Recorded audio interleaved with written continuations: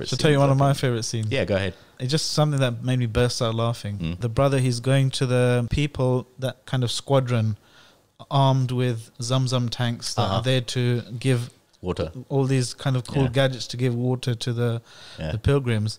And I just thought they look like the Ghostbusters or something. Oh my God, I thought exactly the same. I was just thinking, you're a film guy. Yeah, I can tell you're a film. Hey, assalamu alaikum wa rahmatullah. Welcome to today's episode of Islam 20NC Unscripted Podcast. We have a special guest today. We have Abrar Hussain, who's a producer, director, filmmaker. MashaAllah. Assalamu alaikum. Now, I've been following Abrar Hussain's work. MashaAllah, you have you've been at Islam Show in the past, but recently you've been recording some big budget kind of films about Masjid al-Aqsa and Masjid al-Haram in Mecca. It's available on Amazon Prime Video, the Masjid al-Haram one, and you've been doing screenings around the country for the Masjid al-Aqsa one. So just wanted to, get a bit to know you, maybe see a few clips during today's episode, inshallah. Who are you and how did you get involved in this business? Well, I'm Abrar Hussain, like you said. I'm a producer, director from London. I guess I was kind of always involved in filming. I used to love the camera when I was growing up. So my favorite toy was the camera. When I was 10 years old, I was running around filming everything in the family functions and stuff. At 10 years old, I was doing that. As I progressed through university, I was filming everything at university. My university, Kingston University, actually paid me for one of the things that I filmed there for them. Okay. Yes, that was my first kind of paid production job. And then, alhamdulillah, as I got older, it was a real natural process just to keep picking up bigger and bigger camera systems. And they were very intuitive to me. And, the camera was just a really natural tool for me. It was like very much something that I was in love with, and I just loved the camera and loved shooting things, and that was even before I knew what a producer or a director was, what their relationship to each other was. It was just literally, I just loved the camera. What about kind of editing and that kind of stuff? Yeah, we did editing at that time as well. From the camera, everyone would shoot on mini DV tapes in those days, transfer the mini DV tape to your laptop, edit it on some, toy software, basically. And then, but again, with the editing, everything progressed. I think I was very fortunate that I started off in a very low budget environment. When you start off in a low budget environment, when it comes to producing, directing, filmmaking, you learn how to do everything. So from an early age, I learned how to shoot, I learned how to edit, I learned how to put a story together, I learned how to interview people, I learned all of these things. And it was all very natural for me. It didn't feel like I was learning. It felt like, Even myself, I really enjoyed making films and just, like you said, just family functions and stuff. Yeah. I remember my year 10 work experience was at National Geographic Channel. Oh, nice. And that was my first exposure to kind of non-linear editing suite. And it just blew my mind because before I just tried to, make whatever I could on basic kind of, I think the first computer I got was like 1998 or something. And very, very weak, not able to do much. But it was really, that process of discovery and so much fun. And now that kind of power is in everyone's pockets, You have anyone can make a short film on the iPhone, edit it on iMovie, and then just kind of. That's it. The world is the filmmaker's oyster right now. Everyone can do anything. Do you think maybe some of the the sacredness has been taken away from the process? I don't like that view. I mean, when the Red camera first came out, that was like a big milestone for filmmakers all around the world. Because when Red came out, and suddenly with that quality on a digital format, and suddenly all these guys that had been shooting on 35 millimeter film for ages and taking it to the lab and processing these things and learning this filmmaking process, suddenly all that knowledge went out the window. And I spoke to a lot of older kind of filmmakers, producers who were very disheartened by this and were very like, who do these kids think they are picking up cameras and shoot? It took us years to learn these skills. I mean, some people still. Well, I loved that though. I loved that. For me, that was a door opener for me. So how could I not like it? It cut a lot of it reduced the barrier to entry. Exactly, reduced the barrier to entry. Things, and if you had potential and you had a good eye for a shot and you had a good eye for a story, then sky was the limit for you. And I think now it's even better. As you say, people are shooting movies on iPhone. smartphones now. I mean, so, now people you know. can shoot entire movies without a camera. Everything just a computer generated image and animation and everything. Very true. Yeah. SubhanAllah. So talk to us about your career in the kind of, because before the latest two films you actually did a series for Islam Channel, right, about mosques, model mosques. I mean, that was, it's funny because I always think it's all part of a longer journey, like a wider journey. When I started my producing career, like I say, I had a concept for a show called Model Mosque, which was about finding the best mosque in the UK. It was like a reality type TV show. And I took this concept to many places, and they all rejected it. I mean, it was rejection after rejection. No one believed it was possible. I think mostly the feedback I got was that the mosque will never open their doors like this. You'll never be able to go in there with cameras the way that you're saying you're going to go in there with cameras. But alhamdulillah, Muhammad Ali at Islam Channel, he believed in the idea. He believed that I could pull it off. And he was the first person to say, okay, let's give this a shot. We made the show in 2007. And it was my first show. It was the first kind of product that I had made in terms of professional, on a professional broadcast level that was going to get broadcasted out. And alhamdulillah, by will of Allah, it happened to become the most successful show ever produced on Islam Channel. It was just tremendously successful. For the first time, this is in 2007, we had the BBC, we had Channel 4, we had Newsnight, we were mentioned in Parliament, Jeremy Paxman was talking about us, we were in the Guardian newspaper. All these things happened. It wasn't just the UK. This was worldwide. We had crews come from, international countries like Germany, Holland. We had a crew come from Saudi Arabia, which was so funny because I had no connection with Saudi at that time. But obviously 12 years later when I went to Saudi, I was like, Al Arabia, oh yeah, you're the channel that came to interview me in the UK about Model Mosque. So, it was really phenomenal. And that's the story of many creatives, that rejection, and then they persevere, and finally, then the tawfiq I think if you've got Allah. a vision, you can make something, and if you believe in it, you can make it. And I believe that Model Mosque would have a tremendous impact because you've got to remember the environment in 2007. Mosques were under severe scrutiny. People, non-Muslims were basically of the opinion that, man, what do these Muslims do in these mosques, man? Like what are they doing in there? No one knew. It was shielded. It was like there was a veil over it. So we endeavor to pun intended. Well, we plan to lift the veil and show people really the good work that mosques were doing, and Model Mosque became tremendously successful for that reason because it was very, very original as a concept. The budget was zero budget. There was zero budget, but it still generated positive media reviews all over the world. I mean, there's a lot of khair in the community, alhamdulillah. I mean, you just need someone to shine a camera on the channel light on there, and you have these amazing stories, amazingly positive stories.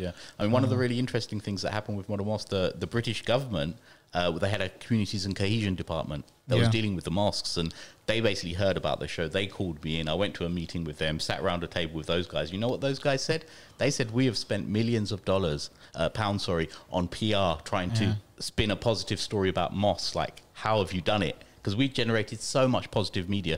The amount of positive media we generated would have cost like £1 million just to put that media out, to buy editorials to put that media out. So it's very, very positive, that show. And that show basically gave me the confidence to start my own production company, the first production company. And alhamdulillah, everyone was my client. Yeah, alhamdulillah. I mean, is it a coincidence, or do you have a thing for mosques? So no, I have a thing for mosques. Yeah, the Model Mosque. It was no coincidence. It was no coincidence. It's never been a coincidence. Where does that come from? Before I made Model Mosque, I was an elected treasurer of my local mosque. Oh, okay, that's where the idea. Because I was working in this mosque, and I was thinking, wow, and I was seeing other interacting with other mosques, and I was thinking, wow, there's a real disparity in the standards between different mosques. Wouldn't it be good to have a show that kind of put forward the best standards so that other mosques could emulate it? Yeah, as in a model, like a perfect model for a mosque. Now, here's the funny thing. When I finished that show, as I said, there was all this success, all these accolades came, all these awards came, and I thought, wow, this is an end in itself. Like, I've done something here. I felt like I'd done something. It was only 12 years later, shooting in the Haram, and one day it just hit me. I was there in front of the Kaaba. I think we're shooting some slow motion scene, and I thought, wow, Model Mosque. Allah subhanahu wa ta'ala gave me that permission to do that show about mosques in the UK as a preparation, as a training for this, what I'm making now, which is, the film on the biggest mosque, the greatest mosque of all, the first mosque. So, alhamdulillah, I really just see it all as part of one collective journey. I see that, Allah subhanahu wa ta'ala opens ways for you, and it's up to you if you follow that through, or if you go into a different direction. But for me, I always felt in my career guided by that. I always felt guided by Islam, and it pretty much dictated the jobs that I would take in the coming years. Alhamdulillah. I mean, did you have a supportive kind of family and friends network, or usually with young people going into creative kind of the parents are maybe a bit apprehensive, or Yeah, I mean, for me, it was never an issue. I understand this problem completely. I know people are in that situation who want to bust out and do something creative, but their parents are like, hey, man, is there really a career in that? Is there a future in that? Maybe you should just do IT or become a doctor. It's normal. But for me, I never had that. My parents were completely supportive from the start, and I think that was what made it easier for me. They never said to me, you can or can't do this. They never said to me, you have to do this. So, and also the other factor mixed with that is that I was very headstrong. I'm still very headstrong. If I decide I want to do something, I want to do it. So that's just my personality. That's how Allah made me. So I have that drive, and I don't need anyone. I don't need anyone to tell me, hey, you have authority to do it, or hey, you have permission to do it. I don't need anyone's permission. Just Allah subhanahu wa ta'ala and my own creativity, and that's it. I'm happy. Yeah, I don't need anything. Yeah. So because you were in a mosque before, you had that zeal to kind of showcase mosque. But how did that turn into an international thing? Okay, now I'm going to go to Masjid al-Aqsa or Masjid al-Haram. Well, see, while I was, as I said, Model Mosque was tremendously successful. We opened a production company. All the main Islamic institutions in the UK were clients of mine. I was working with everyone. So all the major charities, for starters, I mean, Islamic Relief, Islamic Help, Muslim Aid, all these guys, Human Appeal, all these guys, Penny Appeal. I was doing jobs for them internationally. So I was going out with a small crew, filming their projects and coming back, creating the short films, and they would raise millions of pounds off this for the fundraising. So, that was a tremendous period, because in that period we traveled to like 35 or 40 different countries doing these international shoots, right? So it was a beautiful time, because I loved the work. The work was so beneficial. I was seeing things in other countries. I was going to go to places like, we went to Swat Valley for Action Aid International when the Taliban had just left there. It was a war zone. We went to Sudan when the famine was going on in Sudan.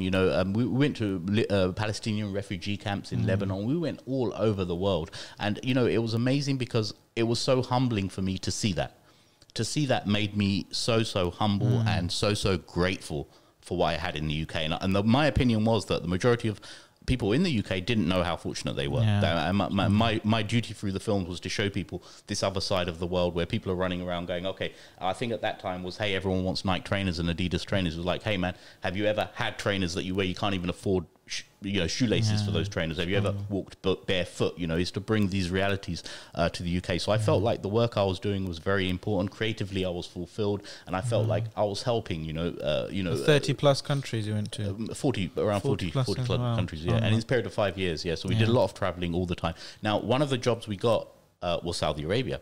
So literally, when I'd go to these countries, it was only for 7 to 10 days maximum. We'd go there, shoot what we need to shoot, and we'd get out of there. Went to Saudi, shot this film on a hospital, and at that shoot, I met an executive producer there. Who wasn't an executive producer at the time, he was a marketing guy. But he wanted to be an executive producer. He wanted to set up a big production company, and he said, hey, I really need a producer here in Saudi. So he really wanted me to stay there. So he was like, please don't leave. Just don't go back to the UK. Stay here with us.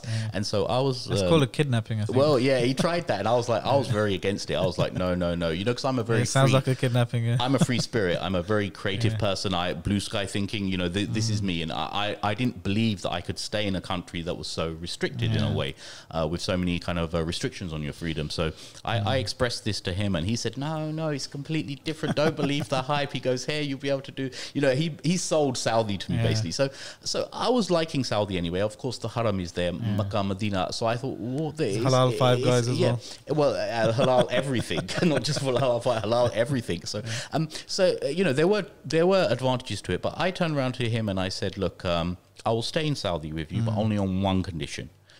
That you get me permission to do something in the Haram. And at that time, I didn't know it was going to be one day in the Haram. I didn't know it was going to be a feature length. I didn't know any of this stuff. All I had was a very good intention to do something great for the Haram, because I knew I had the skills to do something great for the Haram. So that's what I said to him. He immediately bought into that. He said, alhamdulillah, that's a fabulous idea. I'd like to do something on the Haram too. Let's do it. I'll guarantee you, if you stay here with me, we'll make this happen. So we said, alhamdulillah, we said, bismillah.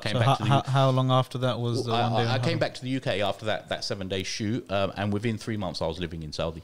Wow. He did all the paperwork for me. He did the Iqama, the everything that needed, the medicals, all these things. He did everything, and literally I was just... And you know how it felt to me? I said this to people at the time, because you see, you have to understand that in London, I was like a producer who was punching above my weight. I was a big fish in a very small pond. There wasn't much going on with, I'd done everything that was to do Islamically. I'd worked with all the biggest nasheed artists in the world, all the Sami Yusufs, all these guys. I'd have filmed all their concerts, outlandish these guys. You don't have much left. You got the charity scene, you got the nasheeds, and we killed those scenes. We'd literally destroyed those scenes. There was nothing left for us creatively to do in those scenes. We were media partners on GPU. We were media partners on Eid in the Square. We were media partners on Islam Expo. We were media partners on every. You had that fire in your belly. You wanted to get something. It wasn't even like I had a fire in my belly. What I had was emptiness. I felt like I just wasn't stimulated anymore in the UK. I wasn't creatively. Nothing was making me excited about it. It was just going through the motions. If someone says, "Well, come to this event. We're gonna film this one. And we'll pay you. This amount of money. Come to the event. We're going to the event and we're filming. It's nothing new. It's not as creative. You're not fulfilled from that." So I saw Saudi as a big adventure, and I said to my close friends at that time, you know what it felt like, and this is honest. What it felt like. It felt like a big hand had just come and just scooped me up from London and put me in front of the Kaaba. That's how it felt, because that's how it happened. I had no idea I would be living in Saudi. And, when I first went to Saudi and I'm living in Saudi, walking down the street, I would literally just have to say, SubhanAllah, look at what Allah does. I'm living in Saudi Arabia. I'm right next to the Kaaba. I'm right in Mecca. I'm in Medina. I'm in Jeddah. I'm in Riyadh. All these wonderful places that I'd heard about. It was like an impossible dream come true. It was just unbelievable. I couldn't thank Allah enough. And that was even before making One Day in the Haram. That came later. That just being in Saudi was a tremendous experience. So between the time you you moved to Saudi and you got the idea or the started production of One Day in the Haram, how long was that? I mean, I kind of didn't really have the idea for One Day in the Haram until we got very serious about, meeting the people who we needed to meet. And the first thing about shooting One Day in the Haram was, the permissions. And the thing about the permissions was we didn't even know, or no one seemed to know, who to ask for the permissions. Like, who do we approach? So we started off, approaching the Hajj, the Ministry of Hajj and Umrah. So we thought, okay, this is a good place to start. So we went to those guys. We pitched the idea for One Day in the Haram. They said, wow, this is fantastic, but we're not the guys you need to speak to. You need to speak to this department. So we'd go to that department. So we must have spent like a good few months going around all these departments and building up a groundswell of support for this film. And that's good, because you did go to a lot of those different departments in the film. So they were... I mean... The ministries were kind of different from the departments within the Haram, but the ministries were kind of guys on top, and they were based in Riyadh or offices in Jeddah, they're in different places. But it was still good, because as I say, we built up this support and a kind of momentum started building with the film, But, it took 8 months in all from concept to getting the permissions for the Haram. And during that time, I wrote 6 different treatments. I mean, what treatment? I mean, for anyone who doesn't know what a treatment is, it's basically a blueprint of your production. Basically, this is what's going to happen in the production. Some costs, some production kind of equipment that you're going to use, and what the overall result's going to be.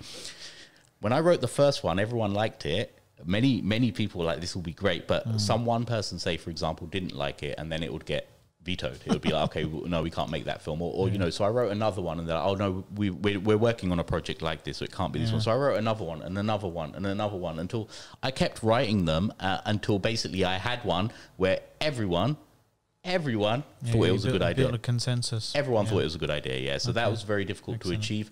Alhamdulillah, we got there in the end, and that was the film that eventually became One Day in the Haram. Okay, let's watch a few clips from it. Trailer.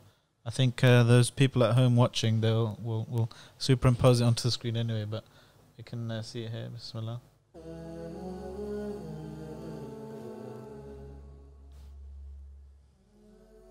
Imagine a place so sacred that God himself... So you took this yourself? I was just going to say, I love those opening lines. Imagine a place. When Allah gave me these lines, when I first wrote them down on paper, I knew it was going to be amazing. It's just those lines. It was so, imagine a place. God chose himself. Yeah. The mountains. You know how I feel? I feel like God gave me everything, and I was just the tool. That's how it feels when you're doing something like this.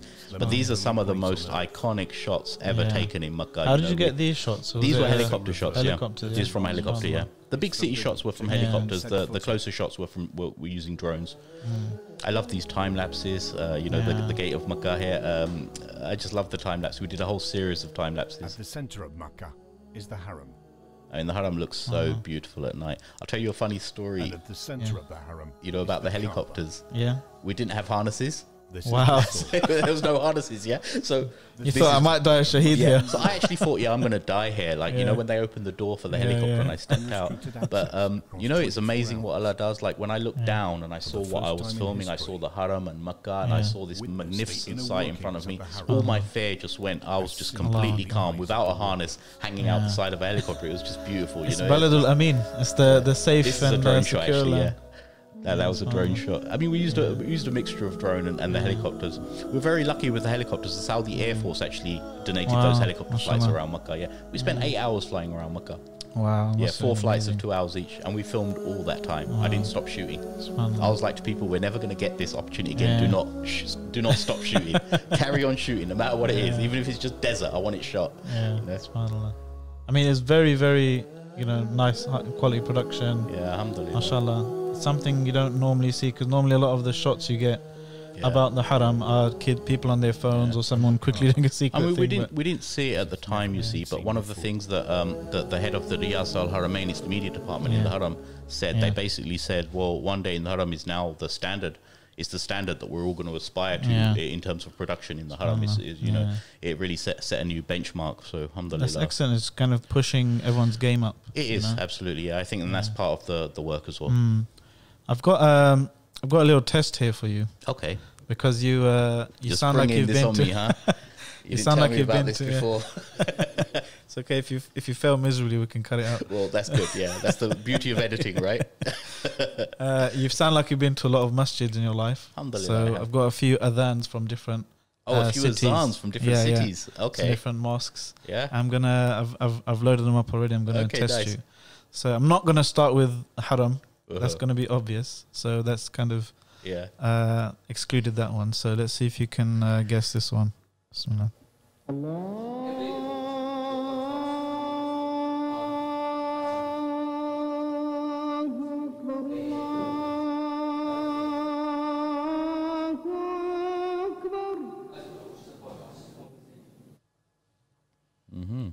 I have no idea. I have zero idea. I'm not an expert on azans. Okay. I'm actually, I'm more of an expert on mosques, Yeah, but okay. not on azans. Yeah, but no, that sounded very nice. But I'm not sure which country that would be from. Yeah, I mean it was Mahmoud's idea. It's a very nice idea, but it depends on which muadhin you get as well. But I think every city or country has its own style. Yeah, That was Masjid Nabawi, by the way. that was Masjid Nabawi. Yeah. Let's do this one.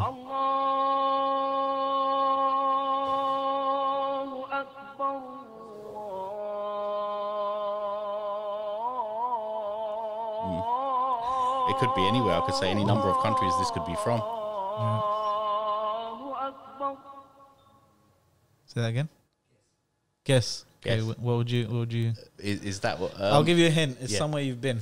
Okay, so it's either Makkah or it's Al-Aqsa. I think it might be Al-Aqsa. Yeah, that is Al-Aqsa. Yeah. Hey. I mean, you know, one of the fascinating things when we did the section with Muazzins in the Haram, and we also Yeah. did a section with Muazzins in Aqsa as Yeah, well in yeah. both Okay. movies. But when we did the Haram one, when the cameras were off, Yeah. the Muazzin and the Muazzin second, because you know in the Haram they never Yeah. take a chance that the azan might not happen on time. So there's Yeah. the Muazzin and there's a backup Muazzin, Okay. and then there's the trainee Muazzin. So there's three Mashallah. there for every azan. And if the main guy fails or something goes wrong with his voice, one of the other two is anyway. When the cameras were down, we were waiting for the azan to happen because we wanted to film it. So we're just sitting there, we're chilling, we're having coffee and stuff, Arabic coffee. And the two muazzins are basically pitching different styles of azans to each other from around the okay, world, and yeah, they're yeah. imitating styles from Syria. Oh, you And he's should have going, recorded Oh that. my God, I Yeah. did record it. I did Wow. record it. But this is because I saw it, what was happening. And you know, it was so amazing. It was like hearing two world-class opera singers or something, Yeah, yeah. you know, challenging each other and feeding off each other and Adhan different battle. notes and things like, yeah, like an azan battle. I was like, this is amazing. I switched the camera on. I started filming it. They noticed I was filming it. No, Yeah, please yeah, don't use this in the film. So they actually said to me, don't use it. So therefore I didn't use it. You can But- show me privately. Oh, that it was thing, it was beautiful. Amazing experience with these Yeah. guys. Super talented, you know, super talented. They have like voices. scales. They call them That's right. maqamat. Scales, So yeah. scales. Yeah, It's yeah. like musical scales, but obviously not using instruments. But the Muazzin in Al-Aqsa, who has been the Muazzin, his family has been the Muazzins of Al-Aqsa since the time of Salahuddin. wow. So they have a line running, and it's the grandfather to the father to the son to the great grandson, on and on to the present day. The Muazzin that we interviewed, his son, he'd also just brought his son into Al-Aqsa, so it's carrying on 600 odd years that's been in their family. And you know, that muazzin told us a tremendous amount of detail about what it takes to bring the azan. He had a very unique style. His style of azan is that his lips don't move. Wow. So we're filming and it's literally like, you know, I was like, man, the audience are going to think this is dubbed. Ventriloquist, they're going to think it's dubbed. Yeah, because literally his lips don't move. It was an amazing style. But I think the greatest muadhins in the world, they have their own unique style. Even within a country, it's still unique within that country. But I think hanging with the muazzins, meeting the muazzins is one of the great joys and benefits of making the films. SubhanAllah. Yeah. Okay, I've got one more here. Okay, I'm not going to know it, but carry on.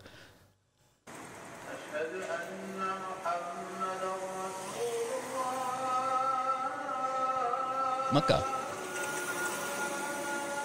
Nope. No idea. Close. Medina? It's actually East London Mosque. Close. East London Mosque. I knew he was going to do that. Yeah. Okay. East London Mosque, not only that, is they actually broadcast it publicly. So apart from like Fajr and Isha, I think all the... But you know, it's so funny. I know there's a great art amongst azans in different, especially Syria and Kuwait and these kind. They have different styles, but I've never really thought about it. That's actually a good idea for a film. I think you've just had there. Yeah. Just on the life of muazzins. If you want an executive, come forward, man. Producer, I always say that the people I have the ideas with, the people I have the ideas with, they're the ones who are blessed. So let's do it together. Yeah, I've been blessed. Inshallah. Times, well, let's do that. Yeah, one for the future. Okay, one more left. One more. Okay.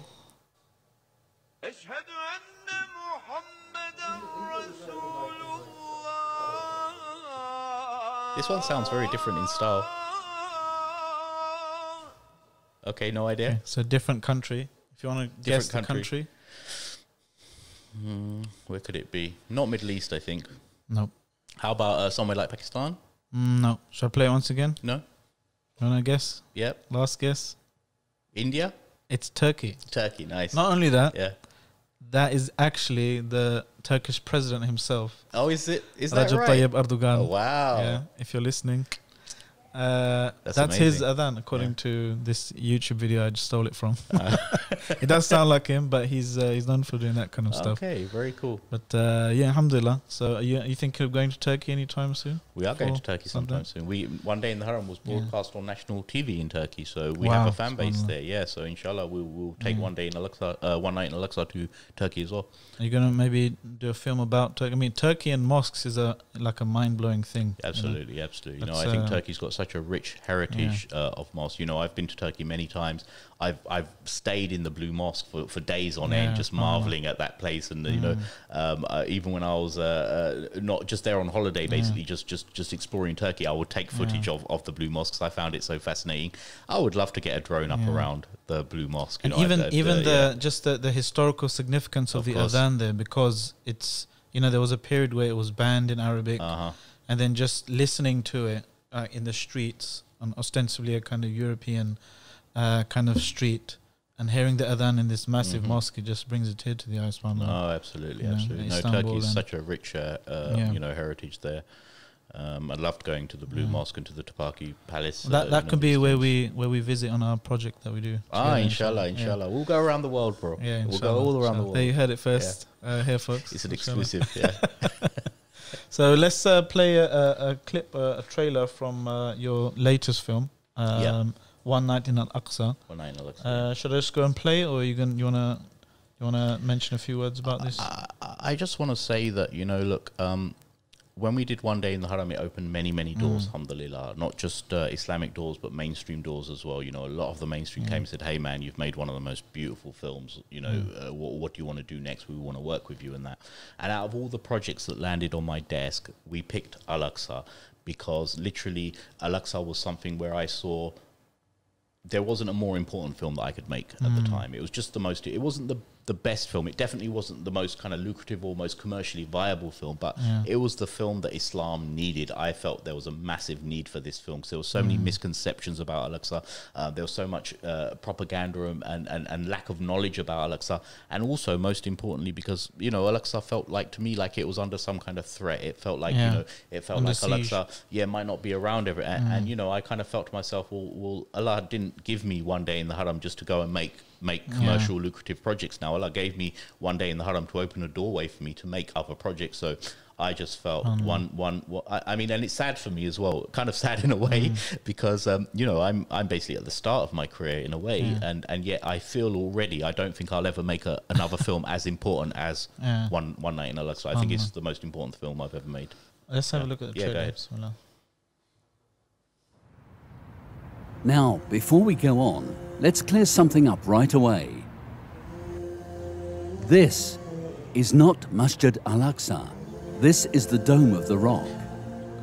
This Yeah. Yeah, you is know, not Masjid in the cinemas, because obviously we did 22 cinemas across the UK, and we take exit interviews at every cinema. This scene was repeatedly was everyone's favorite scene, Wow. because people said, "Wow, I never knew that. I always thought it was the mosque with the great Yeah, dome, or I always yeah. thought it was dome." This was the kind of misconception, part of the propaganda part as of the well to propaganda that is separate out, yeah, Aqsa. and disturbing people's knowledge. So we thought, let's clarify this for once, Yeah. and that's why people really Aqsa is appreciate the it. whole compound. It's the whole compound, and that was knowledge for me as well. When I first went to Jerusalem, I found that out. They told me that, and I was like, wow, I didn't know this. There must be millions of other Muslims out there who Yeah, don't yeah. know this. We can transfer this knowledge. So that's why this scene, to me, is one of my favorite scenes, because literally so much audience reacted Yeah. to this including the scene. Barak Alhamdulillah, Mosque. alhamdulillah. Yes, this is, I think, one of the original trailers that we launched for the Jerusalem, film. an ancient spiritual city. I really like the soundtrack as well. Yeah, the soundtrack. Is that Abdullah Roll? Beautiful. It is Abdullah Roll. Yeah, I recognise the voice. Beautiful, Yeah. beautiful brother, and a Yeah. beautiful voice. Yeah, you know, mashallah, for this kind of thing. Yeah. It was just As unbelievable. told through the eyes This is the Mazen. Yeah, Yeah, that's the and Mazen. work here. We invite you to experience the night of power. You know, it's so holiest night in the Islamic It's so strange looking back at these footage, you know, reminding me of how we felt when we was filming these things, Yeah. especially the shots on the Night of Power. I think that was the most, you know, I've been You everywhere were the around the world. 27th night of Ramadan. 27th night of Yeah. Ramadan in Masjid Al-Aqsa. SubhanAllah. I don't think I've ever felt a more spiritual feeling or a more collective feeling amongst Muslims than on that night. And to be able to capture it is just, you know, that's beyond. But, you know, just to be there.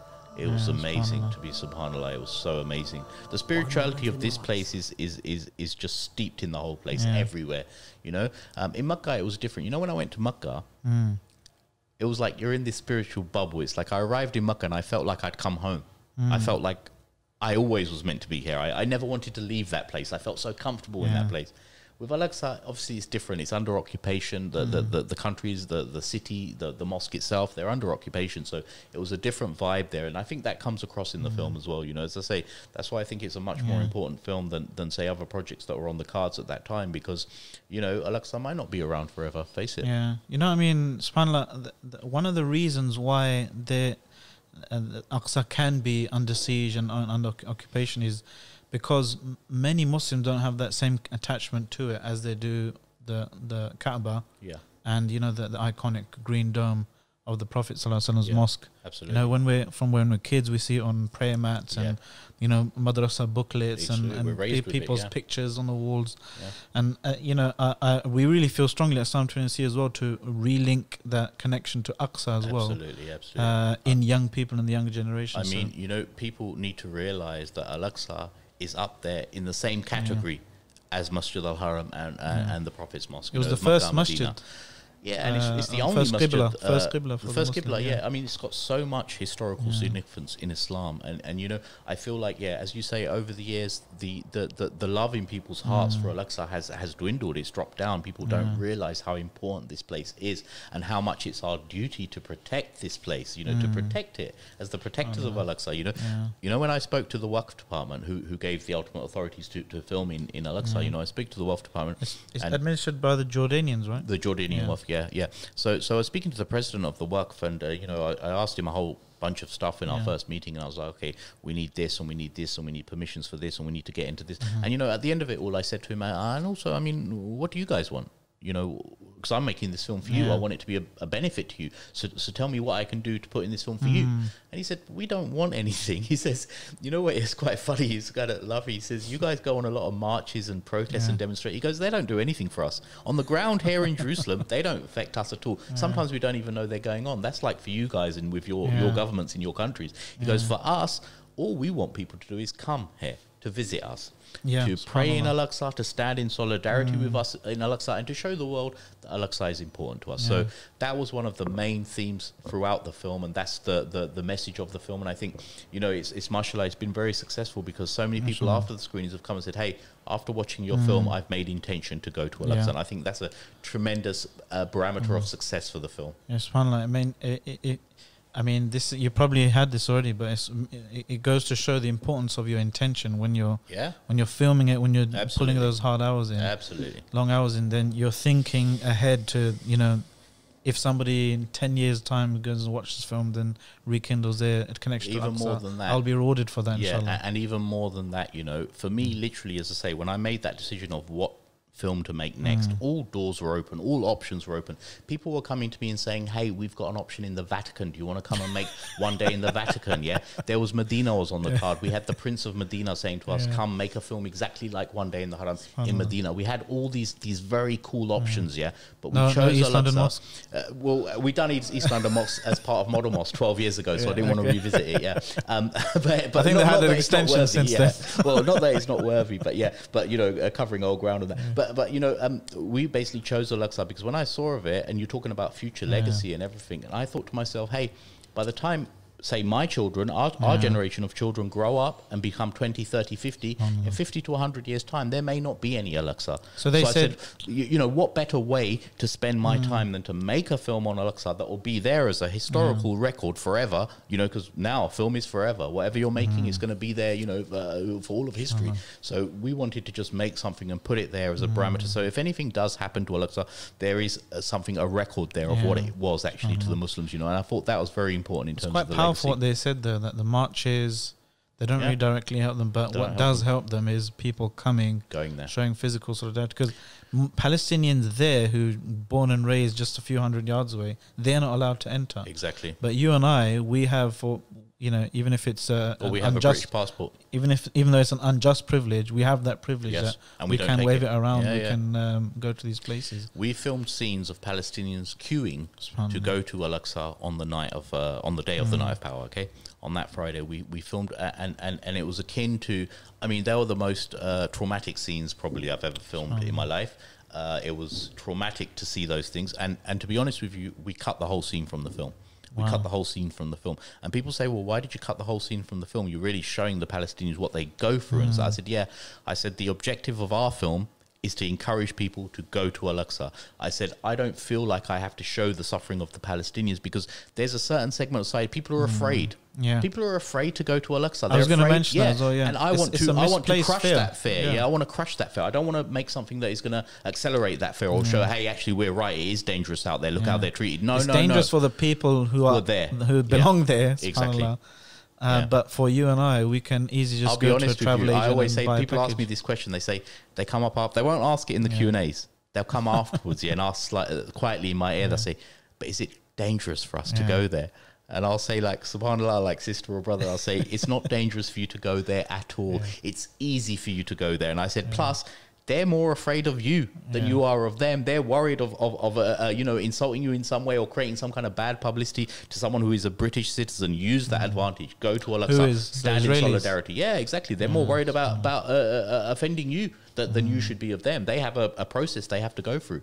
You know, so I think. Did you get any trouble with the occupation forces? We didn't get any trouble, alhamdulillah. I mean, the thing was with us, most of our cameras. Well, no, there were issues. I mean, it wasn't like there was no issues, but you know, the thing was we had two very huge advantages. The first was that our access was granted by the Waqf, so everything within Al-Aqsa, within the compound, is autonomous. The Waqf are autonomously in control of that, so they could grant that. So the Israelis didn't have anything. Yes, going through the old city with our kit, our cameras, everything like that, that was more troublesome. We got stopped sometimes. Getting into the security.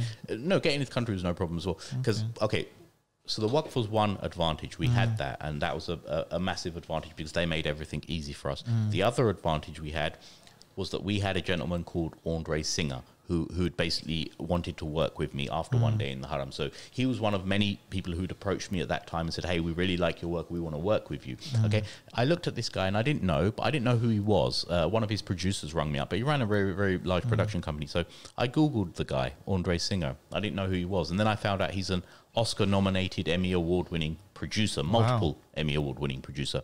So I thought, okay, this guy is very senior. And then I found out, okay, he's Jewish. So I was like, okay, this guy is Jewish, and I'm going to go there and say to him, I'm making a film on Al-Aqsa. How's that going to go down? Yeah. But Qadr of Allah, again, like I say, what I was just saying to you, Allah puts people together who are meant to be together. I sat in the meeting with him. I told him about Al-Aqsa, and I was waiting for the reaction to say, oh, no, I don't think this is going to be right for us. This project's not going to be right for us. Do you know what he did? He turned around. He said, oh, that's very interesting. He's a very old guy, 75, very softly spoken. He says, I made a film in Al-Aqsa 15 years ago. Wow. And I was like, subhanallah, you're a Jewish guy and you made a film in Al-Aqsa 15 years ago. He goes, yeah. And he reaches back. He's like, here's a copy of it. I want you to watch it. So I was like, wow, what's going on here? So I took this film home. It was called Stairway to Heaven. It was a 1 hour film, documentary. I went home, I watched it. I absolutely loved it. And it was a film, an hour long, just about the Mimbar of Al-Aqsa. Just about the Mimbar. It was in such from detail. Yeah, from Salahuddin's, the original member. Yeah, it was in such detail. It was amazing. You know, and when I made my film, obviously I did a little section. My section on the Mimbar was 4 minutes out of my total film. But he made a whole film just on the Mimbar.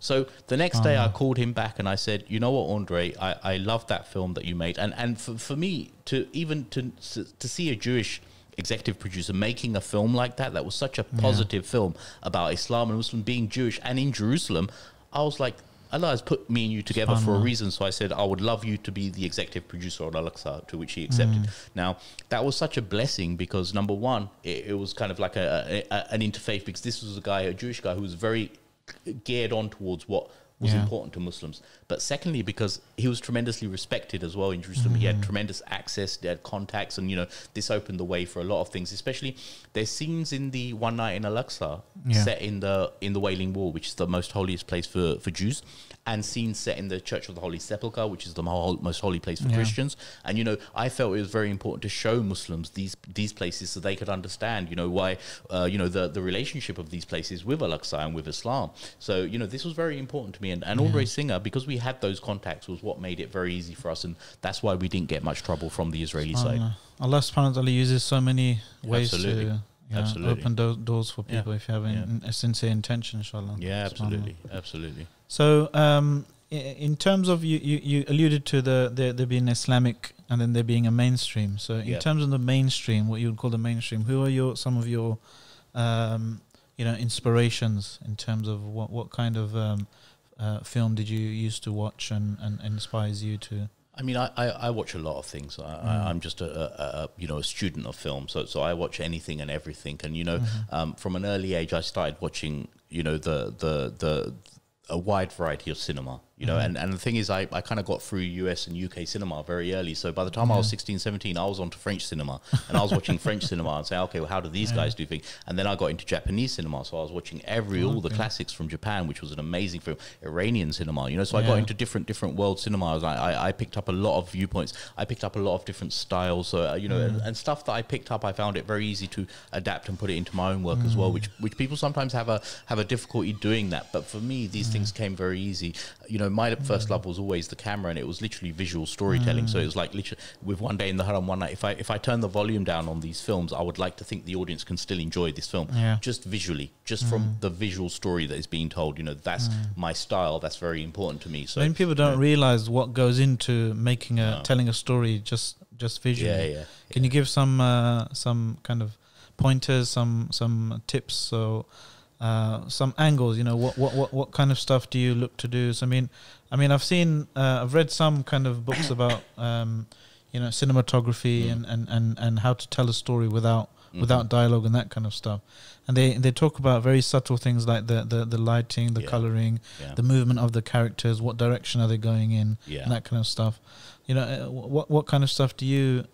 You know, I mean, for me, like my process, I kind of developed over many years, and it was just what came naturally to me, the shots I liked. You know, if you go back to Model Mosque, you'll see these kind of roving, moving shots, and you'll see these time lapses on, say, the minaret of the mosque. they're exactly the same shots that I used in One Day in the Haram, because they're shots that I respond to, that I like, you know, symmetrical shots. I like things to be very symmetrical. I like characters to be moving. I don't like things to be on a tripod. I like things to be moving all the time. You know, these kind of things were like, and time lapses. Time lapse has always been a great love of mine. I've been shooting time lapses for the last 15 years, you know. So to go to Mecca and to find those time lapses, then to shoot those time lapses, and then to work in post-production to make them as perfect as they can be. You know, this is all part of a beautiful process for me. Like I love that process. But I think, you know, that in Mecca and with any documentary, I think you have to be adaptable. You can have your plan. You can have your plan. I mean, we planned things down to a T. And Mecca, we planned it not just to the hour, but to the minute of what would happen every day. And, you know, because I knew time was limited and the place was massive. So, you know, to make it all sure that we stuck on schedule to everything.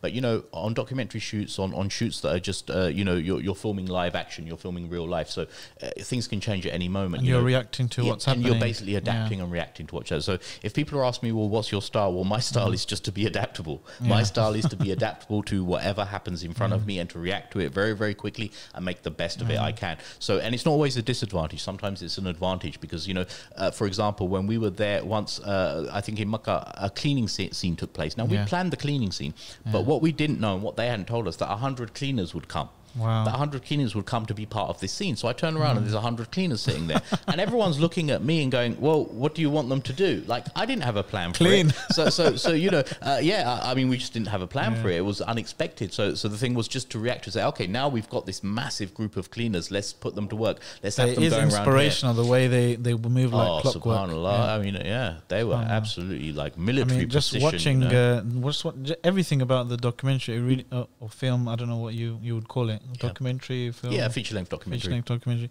It really wanted me to go. It made me want to go and to Umrah again. Alhamdulillah. I've been to Umrah once, Hajj once, alhamdulillah. MashaAllah. But I really felt like going again, and it has that you'll effect, get some of the reward for that, inshallah. If I do end up going soon, inshallah. Well, you talk about the rewards. I mean, you know, I'm not worthy of the rewards. Because the rewards, the way I see it, One Day in the Haram is basically one of the the greatest dawah tools that we have in our time right now. Is One Day in the Haram, a film that has reached 35 million people in multiple countries across the world. It's impossible to achieve that through a normal means of dawah. So for me, I think, you know, the rewards, like I say, I don't ever feel like I'm worthy of the rewards. I don't ever really felt that I was worthy to make One Day in the Haram. I used to, you know, I spent the last 2 years asking myself, why did Allah subhanahu wa ta'ala give this honor to me? It's a responsibility, you know, as well. It's a scary responsibility. People ask me, one of the main questions I used to get, well, how does it feel? How does it feel to be in the Haram, to be shooting all that? You must have been overjoyed. And I was like, no, man. The main emotion I felt during the shoot of One Day in the Haram was fear. I was scared. You know what? If I got something wrong, you know what if I filmed something incorrectly or said something in the script incorrectly that was wrong? You know, millions of people are going to watch this. It's going to be multiplied so many times. I'm in the Haram. You know, so we're not enjoying that process in terms of, you know, the fear of what we was actually doing. I knew it was big, but obviously we didn't know how big it was. You mentioned the scene about this is not Aqsa. This is not Aqsa. That was one of your favorite scenes. Yeah. What was your favorite scene in the One Day in the Haram? I think with Haram, subhanAllah, I mean, there were just so many favorite scenes. There were so many beautiful moments. There were miraculous moments during that shoot. You know, what I would term as miracles. You know, even I just described to you the being on the helicopter and the fear. Literally, my heart was beating like this.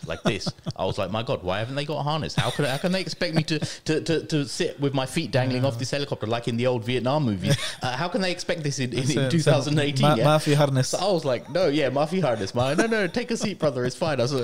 But you know, like I say, that was a miracle because when I sat, everything was so calm. It was like I was so calm. I was enjoying it. I was relaxed. I was getting the perfect shot. You know, I was making I wasn't worried about falling out. And a bit of you was thinking, if I do fall out, I might be a shaheed.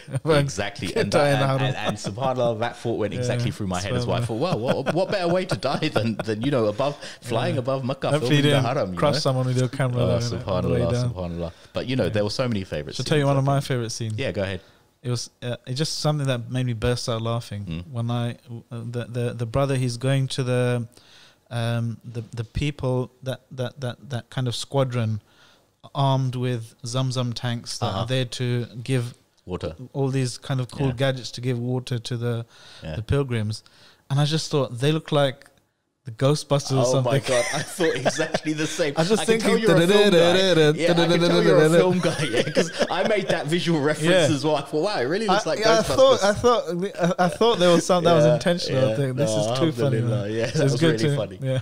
What was also funny about that scene, if you remember that scene, was a group of Saudi guys lined up Yeah. wearing those jackets. Yeah. But those Saudi guys never actually do the distribution. It's always the Asians, the Indians, Yeah, the yeah. Pakistanis, the you know, from these different Yeah. areas. They're always the ones toiling in the sun. Yeah. But those Saudi guys heard that a camera was coming. It's going to be a big film, and they said, "Hey, you know what? We'll wear the jacket." what And I you said, "No, I don't want you to wear the jacket. I want Yeah. these guys, the guys who are actually doing the job, to wear the jacket." And they insisted. So I stopped the shoot. I said, "Stop the shoot. Wow. Stop everything." I got on the phone to my Riyasa guy. I said, "Man, who is Yeah. the head of their department? I want to speak to him. I'm not having this. You know, no, simply we're not having it." And he was like, "Okay, I'll get through to the boss."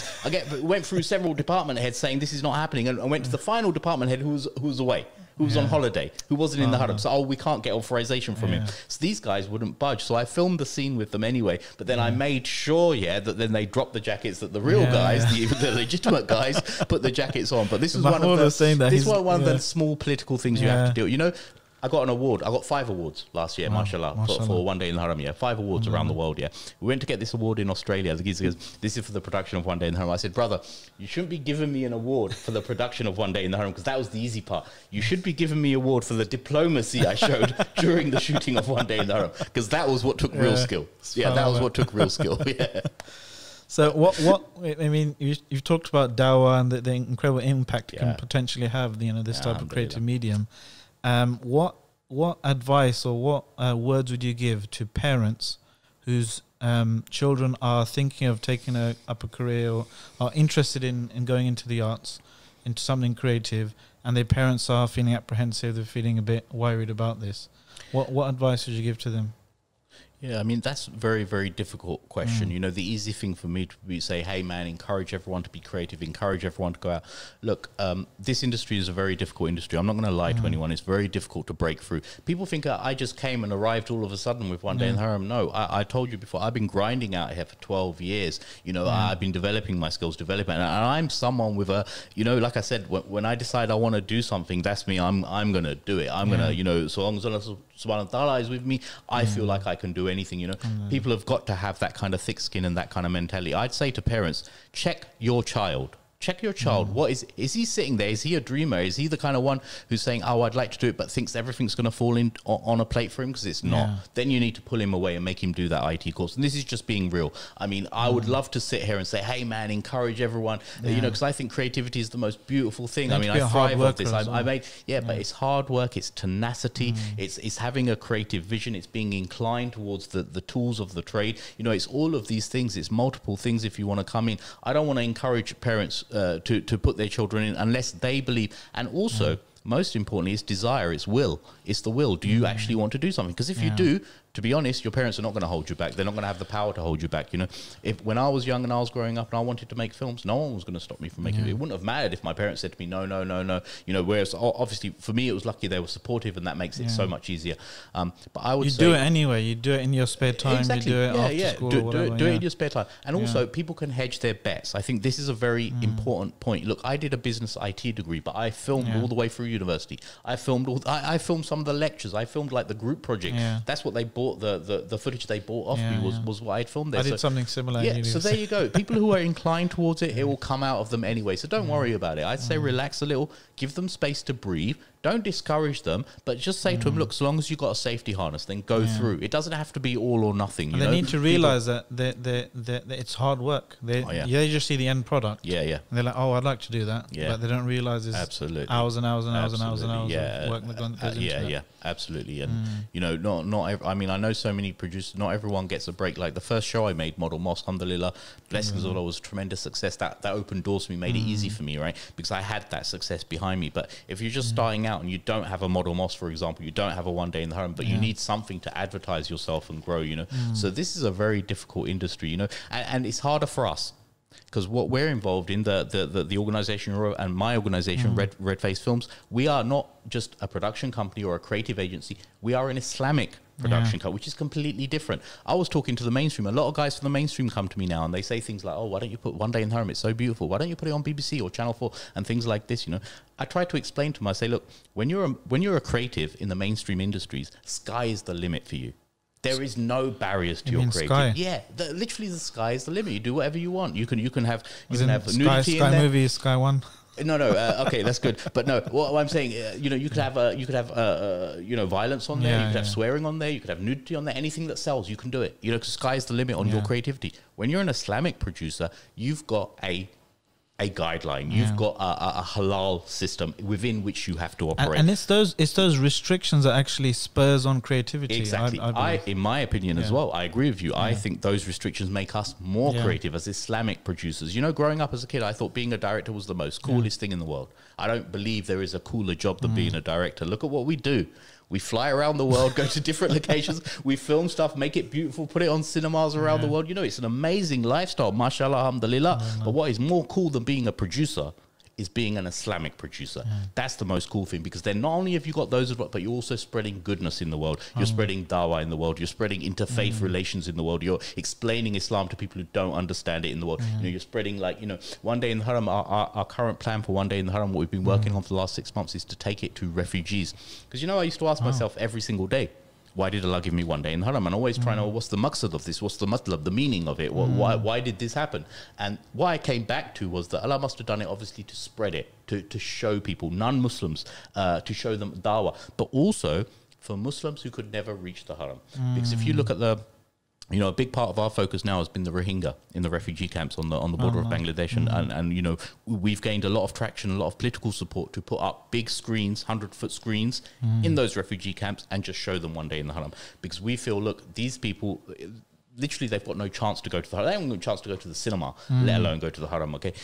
So for them, it's like it will be such an iman booster to see something like this. So I really feel that at the moment, that is what I feel that is the purpose of the films, to reach those people who can never get there, you know, and bridge that distance for them, you know, to make the intention, you know, in their hearts to go there and inshallah Allah improve their condition and get them there. But I really feel like, especially for kids, there's kids in those camps who don't even know what a film is. They've never seen a film or moving image. They've never seen it.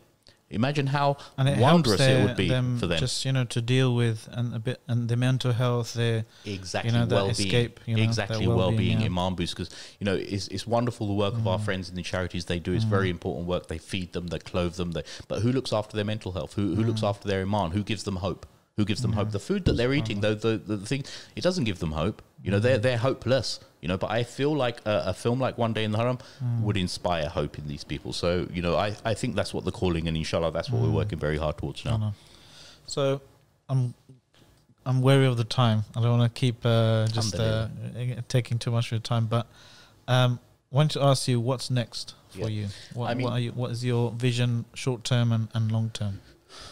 I mean, short term now, we're basically, obviously, Al-Aqsa has just been released. How can people watch that? Well, Al-Aqsa, what our plan is, we have like a strategy for release to get the film out to everyone who needs to see it. So we've had the cinema screenings now. We basically have 4 tiers. It's like the premiere that came first, the Leicester Square premiere, then the cinema screenings, and now we're on the level where we're going to do community screenings. So we've got an additional 45 screenings coming up in the UK. Okay. We're also now going to go and start doing the international round. So I'll have to travel for a while now, but we'll go and do cinema tours in Australia, Canada, the US and South Africa, where we've sold the film in those territories already. We're ever increasing the amount of territories, the distribution deals. So there's a lot of work going on in distribution now with One Day in the Haram, One Night in Al-Aqsa immediately. And eventually, once we've done all of that and we've done all the cinema screenings around the world, then we'll drop it on Amazon Prime or something like that, so everyone, 200 countries in the world can get access to it. But there's a lot of work going on with One Night in Al-Aqsa. There's a lot of outreach work going on. So like I say, there's a lot of interfaith screenings going on. There's massive plans for One Night in Al-Aqsa. It's going to spread, inshallah, in a way, generically all over the world, and we'll push that. We've obviously got more productions coming. Red Face Films, alhamdulillah, thanks to the will of Allah and for putting us in this position, we've got 3 new films coming out in 2020. They've already been commissioned, they're funded, they're basically going into production. So we'll have 3 films coming out in 2020, and then in 21 we'll have the first Red Face Films feature film coming out. SubhanAllah. Really? Yes, this is all happening. I mean, this, like I say, I'm very good because I'm fortunate because I've got a tremendous team around me. I've got a tremendous group of people who are believing in this, and I never thought it's going to be something like this. And I always say, these people who are around me, they believe in me more than I believe in myself. So these things, I'm just making the product and focusing on the creativity, on the films, and other people are taking care of the distribution now. They're taking care of the marketing now. They're taking care of the, the pre-sales now. All this type of stuff is being taken care of. I'm not doing much on it. I'm literally just keep myself on the creative field, just keep myself shooting and keep doing projects that I'm very, very interested in, that I feel like I can do justice to because of my unique experiences in life. So inshallah, we will carry on, and inshallah, I hope you guys will support us, and you will come to the premiere next time, because you actually didn't come. And I was sick that day. I think we're in a tremendous moment. I mean, that's the thing. We're in a tremendous moment. Films like One Day in the Haram, they've opened a new barometer in this industry for us. Genre. I think a new genre. Yeah. Andre Singer, as I said, is an multiple Emmy award-winning and Oscar-nominated producer. He turns around to me the other day. He goes, "The work you're doing is amazing, Obar." I said, "What do you mean?" He says, "You've basically created a new system of distribution for films that no one has ever done in the world before. You're the only one doing it." And that was like amazing to me, because this is a guy who is very, very senior in this stuff, So alhamdulillah, we plan to just keep innovating. We plan to keep reaching audiences in new ways and all over the world. We want to build on One Day in the Haram. It's currently on 35 million viewers around the world, but that's literally scratching the surface. We need to get to 100 million views per world. We want to increase our team in the UK. We need volunteers to work with us. We need professionals to work with us. We need to increase everything.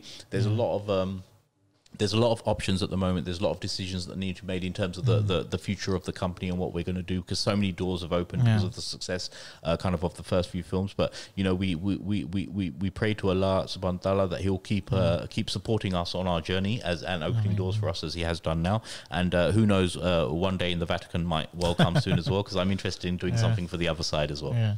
So 2021, you said first feature film. Inshallah. And then we're going to do our adhan thing after that? No, we can do that. Yeah, we can do that. I can wait. No, it can happen during. It can happen during. So I think that'll be a nice, fun project for us. Yeah, mashallah. Okay, I'll hold you to that, inshallah. Jazakallah khair, brother. Alhamdulillah, Jazakallah khair. Abrar Hussain, mashallah. Thank it was you so a much. pleasure talking to you. Alhamdulillah. I've been your host, Salman Butt, and thank you for listening to this Islam 20 podcast, Unscripted. If you enjoyed it, if you liked it, give it a like and a share. Maybe a few comments. If you didn't, then be careful, because we have very fragile egos. You can find out more about Abrar's work in the description below. We'll put all the links there, inshallah. And hopefully we'll see him soon, inshallah, when we maybe when you're doing the Vatican thing, or Inshallah. at your next Leicester Square premiere, inshallah. Yeah. Absolutely. Okay. Jazakallah khairan. Assalamu alaikum.